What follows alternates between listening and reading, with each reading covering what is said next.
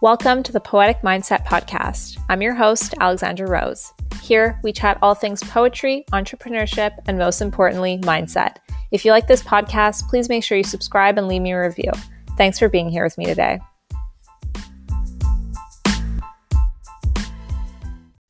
Hey guys, I've got a great episode lined up for you today. It's one that I've been wanting to record for a while, and I finally put everything together and have all of the material ready for you. So it's going to be a lot of commonly asked questions that I get about social media and running your poetry page or your author page or sharing your writing online. And honestly, this could really apply to any type of creative or artist page. So if you paint, if you act, I don't even know, I could go on and give you a bunch of different versions of what I'm trying to say. But yeah, any type of like creative page where you're trying to attract either potential customers and just really grow your engagement, grow your community online. And specifically, I'm going to be talking about Instagram. So without further ado, let's jump right in.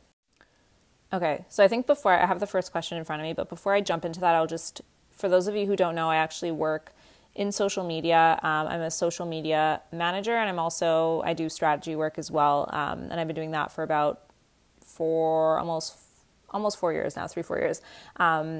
So I'm on social media like all day for work, which has its pros and its cons, because honestly, it's like I know so much about it. I have a great mindset around it, and I will do a separate episode about mindset and social media for like writers and people in our field, because I do feel like it's something that is being talked about more, but it's not always the best thing for your health. But just like anything else, you have to upkeep it, and you have to like exercise your mind to be able to have a positive attitude around social media.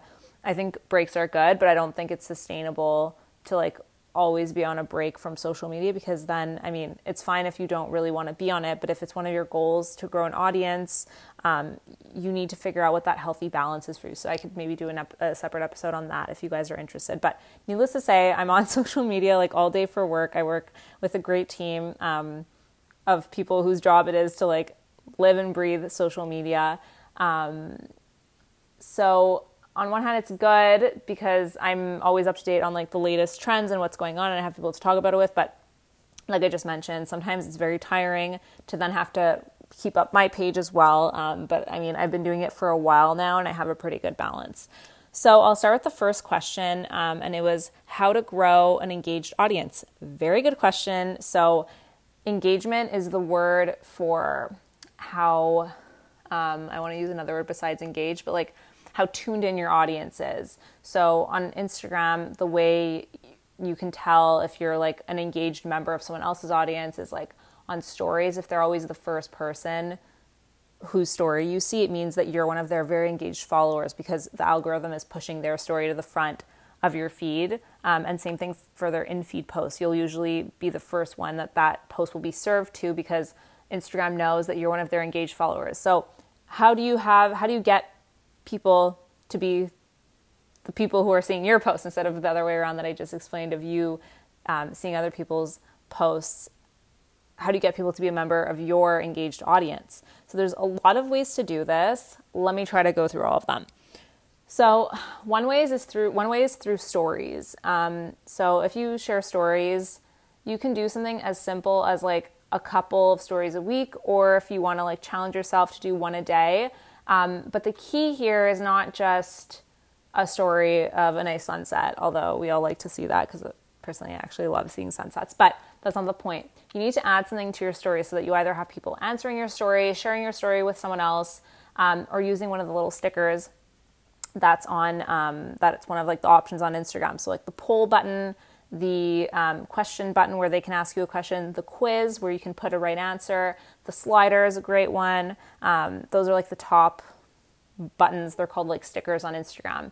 So if you do that often, your audience will interact with the stickers, and it also helps you get to know them better. So you can find out information about them, things they like to see, invite them to kind of like start a conversation in your DMs, share their answers with their community. With your community, if you ask a question and you just kind of like create that conversation and get that going, which then is like bring value back to your audience. So those are a few ways to do that over stories. If we're talking about like in feed, so stuff that you would post obviously in this context, we're talking about like your writing. So a huge way to do that right now is through Reels. I know that people are hesitant to pick up this new medium. It's working with video, so automatically it seems a little more complicated, but there's a bunch of ways that you can share your writing through a Reel. And so I'll explain to you why Reels is a great way to increase your engagement. Since it's like it's a new feature on Instagram, it's going to be automatically favored by Instagram. So more people are going to see your Reels than your static, not moving picture that you post for your feed, like in your profile grid. Instagram is going to show that Reel to like people who don't even follow you. So the chances automatically, like your reach is going to be much higher, which therefore can bring you new followers, can bring you new readers, and new people who are going to be engaging with your work. So they're going to be leaving a comment. So that's a great way to like reach new people, which will then help your engagement.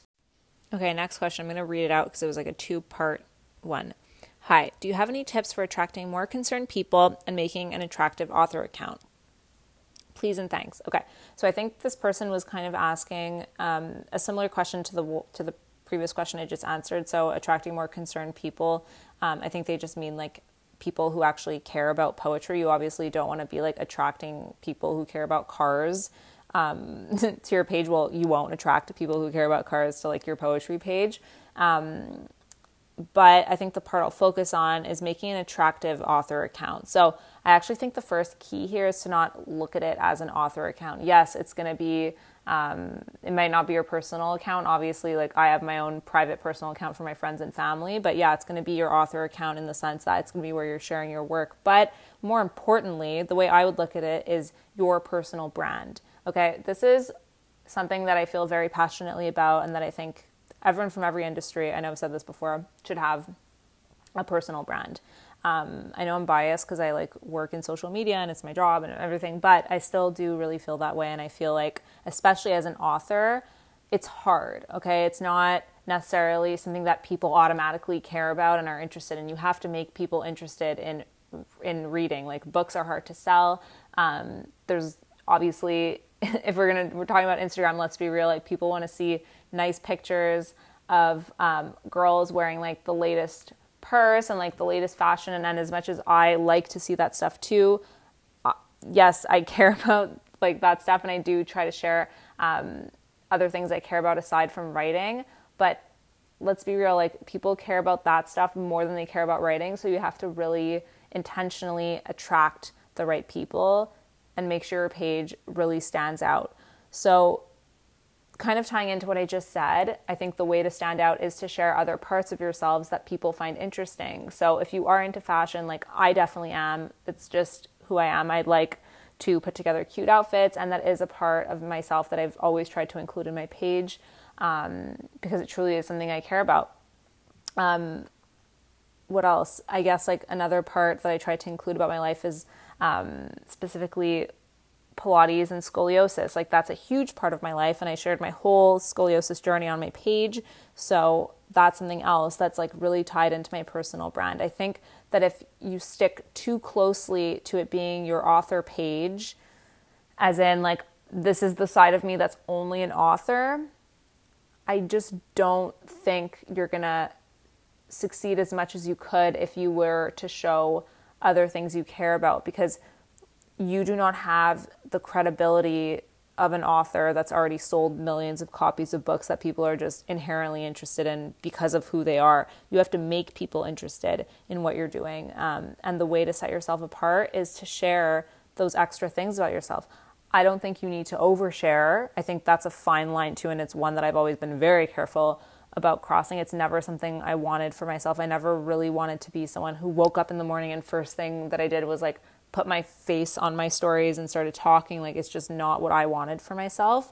And I don't think anyone really has to do that in order to be candid. I think kind of tying back into what I was saying before, you know, I think there's a line. Everyone has their own like boundaries with social media, and you need to find yours. But you need to also push yourself a little bit outside of your comfort zone, because the reality is you have to kind of like show people a different side. So that's my personal opinion.